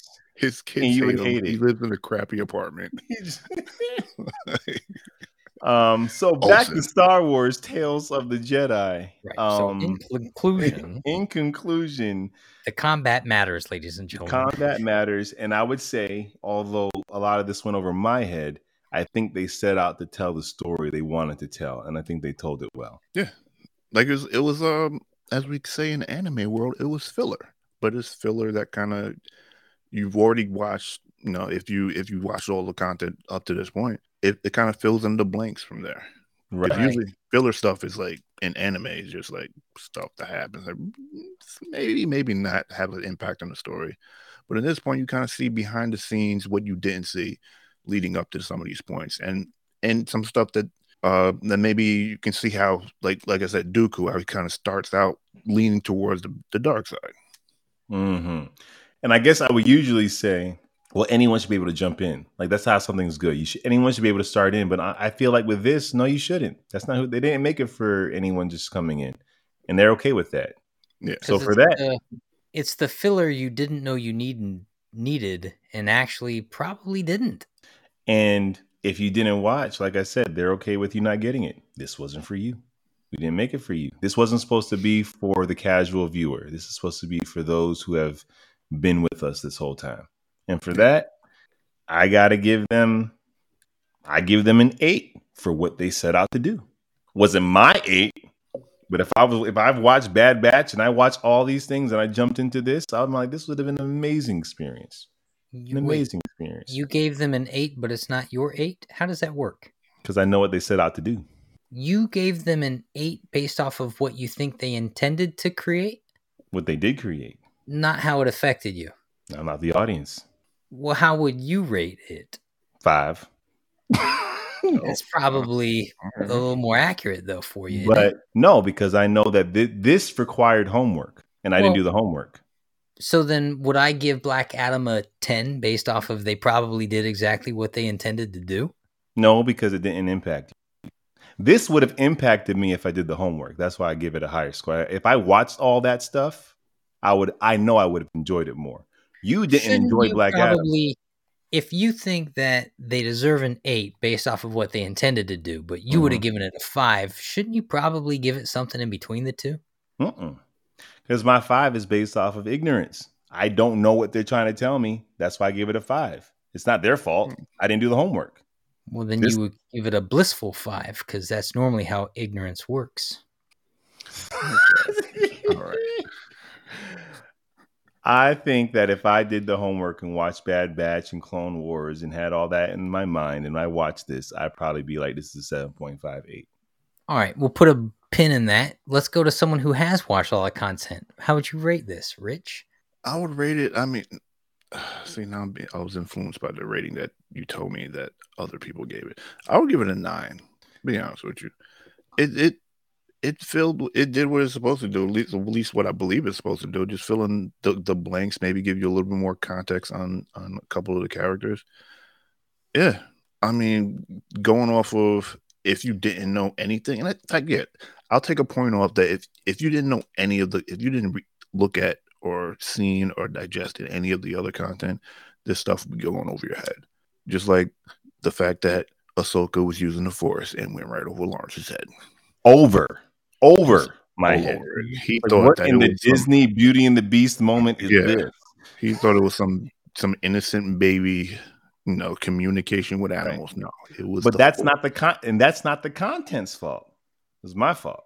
Yeah. So I would say it. I would give it I'm giving it a 9 because I think it served what it had to serve. But people would definitely miss out on it if they didn't, get the rest in. You gave it a 9? Give it a 9, bro. All right, here's where I'm super conflicted, if I'm being honest. Okay. I'm conflicted. It's because you said you're conflicted, you turned your head, you adjusted your hat. There's a whole, for those listening, there's a whole cinematic quality happening right now. So go check it out on YouTube. Yes, please. For those of you on YouTube, sorry, we're talking about being on YouTube. All right. Here's why I'm conflicted, though. I enjoyed Black Adam more than I enjoyed this. Okay. I gave Black Adam a very low score based off of the story being arguably paper thin. But I enjoyed that content way better than this content. And if I had to watch one of them over, I'd watch Black Adam in a heartbeat. But you made a point to say last episode that you judged the content by itself, because I brought up Samaritan and you were like, I judge the content on its own. That's right. So yeah, that's true. So, but that's why I'm feeling conflicted, because I would give this a higher score, but I wouldn't say it was better than a thing I gave a lower score to. So it's odd. Isn't that odd? That feels odd to me. No, the way I score things is, that's why mine work. You can track the way I give ratings throughout the whole thing. It's like, yeah, I would never give Black Adam a score close to the Samaritan ever in life. Yeah, I wouldn't. Did I? I think I did though. What did I give? But you gave it a 5. But that's how you really feel. Yeah, that's like you probably won't watch it again. In the grand scheme of things, it arguably might be a 5 as far as the merit of the content. But it's a good time, and so being a good time, you don't factor in a good time as part of your rating. Well, when I was thinking about Black Adam, coming right off of the Black Adam, I was thinking, what a bunch of missed opportunities. Unfortunately, that's where my head is at. But it was a good time. I enjoyed it. And that last post-credit scene, my God, that's a 10 out of 10 right off the bat. Did you think that naturally, or did you you're about to give it a review? Like if you weren't giving it a review, you just went in. Well, listen, I endorse everyone watch this movie. Black Adam, people should probably go support. If you like content, this is good content. Jack, you changed your rating on Nope. If you got to change it for Black Adam, it's fine. to rate this one lower. If you need to rate Black Adam higher, you can change it. Because that's what's happening. Because you're about to give this a higher score than Black Adam, but you didn't enjoy this as much as Black Adam, so you're conflicted. Yeah, and it's because you don't take in your child. Like Chris gives ratings off of just joy. Just pure. Chris, it made me feel a certain way, so here it is. And there's merit to that too. There's merit to that. That means they did something in there right, and it made you feel what they wanted you to feel. You can give Black Adam a higher rating. Go ahead. We'll come back to Black Adam later. Let me give this a 6. I give this a 6 because without diving into the context of all the other content, this content, I might even give it a 5 based off of that rating, because without the other content, then you're left with a series that looks good, has heart, but ultimately continues to lack a climax and payoff, because everything kind of builds to a thing and then jumps away from a thing. So when you're looking at the merit of content just based off of the merit of that content, this is fun and looks good, but ultimately it lacks at every other turn. What if you look at it like Avengers Endgame? Like I go watch Endgame and I give it a poor score because I never saw Infinity War. So I didn't get half of it. But but as its own, I didn't watch that. But on its own, it's 5. And it's like, no, you were never supposed to watch it on its own. You're supposed to watch Infinity War first and then Endgame. So look at this like look at this series like it's a sequel, and you didn't watch the first 2 movies. Or filler. Because you're looking for a climax or something. They're not going to give it to you in this because they already give it to you somewhere else. That's why it's weird to rank this thing. But it was designed that way. Filler episodes. But like in what they set out to do in its design, did they achieve it? And did it impact you? And I will say, I didn't watch a bunch of the other stuff, and I still cared about Ahsoka. I still cared about the Yoda woman. I got to give it a 6. Here's why. Because something like Visions that pops around, where largely the whole content was lame to me, that one episode 1 of Visions was so cool. Everything about it was cool. There wasn't that moment in this for me. It was the end of the series. With the exception of that one moment. And there's a lot of good moments throughout it, like her riding the tiger. That's an unfair comparison. You took an anthology series, but you don't have to know anything, and you came into a series where they're like, you have to know stuff. But I should still have more than one moment in 6 episodes. In almost 2 hours content and 6 different bite-sized chunks. You had one moment in that too, because you only like that one episode. Yeah, right. That's why I gave that thing a low score. If I saw Endgame without seeing Infinity War, I would give Endgame a low score. And they'd be like, well, you should just watch Infinity War first, if that's the case, if you don't get it. You're giving it a low score because you didn't get it. No, I got it, and I've watched most of the content. You don't watch I have, though. I got it, and I've watched most of the content. It's still just filler that doesn't stand out. Bad Batch. You don't watch that's true. You got me on that one. I don't watch that. But I've watched Clone Wars, and I've watched a lot of the other content. And so this is fun, but it doesn't stand alone. I'll never argue against your rating because your rating's your rating. You're the one that said you're conflicted. So we're really questioning you because we don't know what's going on. You're never conflicted about how you feel about a thing. What's happening? Well, I gave it a 6. What did you give Black Adam? I gave it a 5. Oh, wow. Which maybe should have been a 6.5. Your whole world is coming undone. It is. In public. I love it. You know, the problem is we shouldn't be rating this content in the first place. Right? All you need is the internet and opinion and the platform. That's the problem. That's the problem with this art form. Everyone thinks they're a judge and a critic, and Jack, that is why we have this podcast. Stop telling people not to listen to our podcast. What's going on? Yeah, man, I'm conflicted on this one. Jack is just gonna be stop listening. Listen, I'm conflicted on this one because turn it off. Now they got our listeners are like, why are we listening to you guys talk about this? Dang it, Jack. Yeah, you're right. Listen, if I were you, I'd turn this off right now. No, he doesn't mean that. You unlike a thing after you've liked it? What he really means is leave a glowing review. Jack, it's valid because we're not in the thick. We're fans. We're fans. Right. And sometimes we're super fans, and sometimes we're casual fans, but we're fans. You know what? I think that's another thing that affects the rating.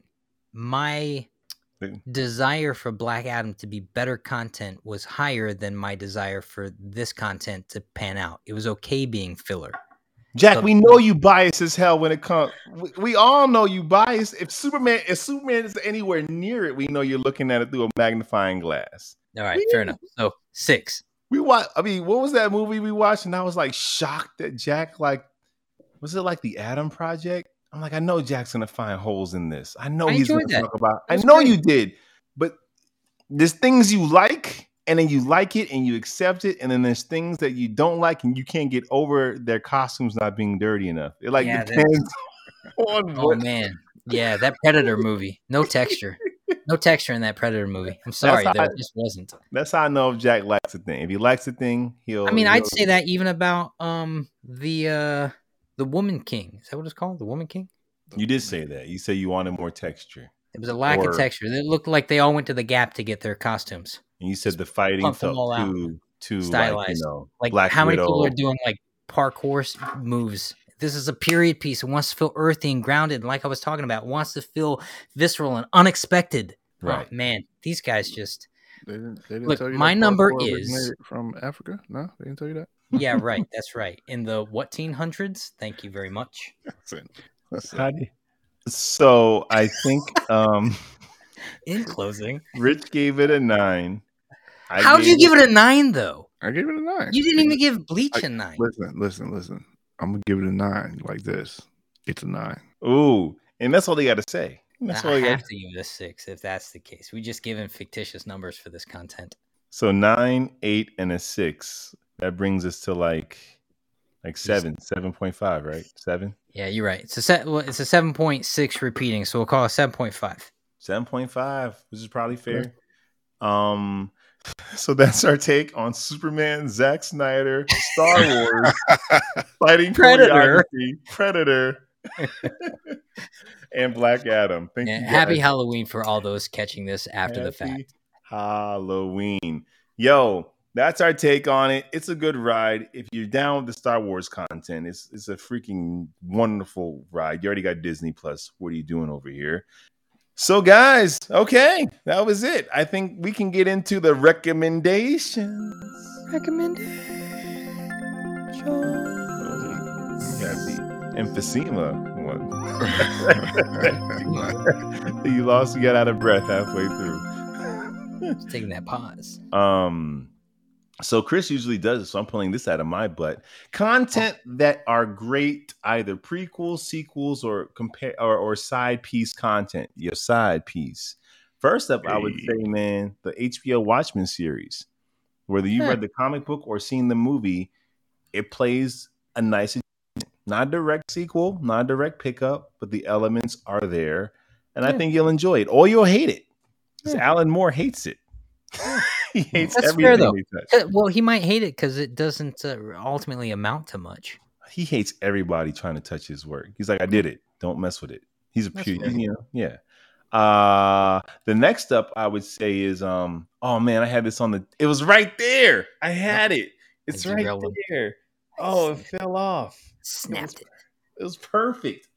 As fast as that train was going and he lost it. It went right off the rails. It was the perfect companion side piece thing to the thing that came out, and you can kind of watch it on its own. And it is It'll come back to you. Okay. Well, that's my recommendation. Wait, you only had 2? This isn't my job. But I guess it is my job when Chris is gone. Okay, I'll say another series if you guys want to know. This you probably have to find on YouTube. There was a Young Indiana Jones TV series. Are you recommending it? You're just talking about stuff you can think of. Yeah. He's just talking about stuff you can think of. At this point, Jack, what's the a recommendation? Would you recommend Gotham Knights? I don't know yet. Oh, too early. Too early. Back to that. Too early. Too early to tell. Okay. Yeah. Well, this has been a wonderful recommendation. Okay, okay, I'll give it to you. Here are my recommendations for great things that can be a companion piece and or filler to the content you enjoy. First up is Watchmen. Yeah. Yes. Second is, if you enjoyed Buffy the Vampire Slayer, there is no reason why you should not go back and watch Angel in its completion. It is a perfect companion piece to Buffy the Vampire Slayer. It's an oldie, but a freaking goodie. Next up, I would say, which is a perfect companion piece to content that's already out. Well, I can't say it's great, but it's full of testosterone. Man, Hobbs and Shaw. If you're trying to figure out what's going on the other side, when Toretto's not putting together the family, go with Hobbs and Shaw. But the creme de la creme, the best to ever do it, the one that's set apart the most is, if you're looking for a companion piece of some dope content, I figured if I kept talking long enough, it would come. Bravo, Lawrence.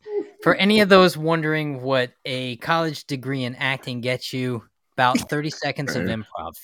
Hey, man. 30 seconds can get you out of a lot of jams, Jack. Out of a lot of freaking jams. Hysterical. Don't worry. We'll be back next week with some real great recommendations. But real talk, Watchmen might be one of the best things. It's the best thing that came out that you didn't ask for. So check out Watchmen. And peace. Yeah, so you can check us out on YouTube. We have videos there. Hit the playlist, Three Brothers in a Shaolin Look. We're also on Instagram. We're on TikTok. We dropping content all day, every day. And we'll be back. Same bat time, same bat channel. Double peace. Well, at least he's consistent. Rich threw a deuces sign for those who can't see him, which is everybody at this point. Bye.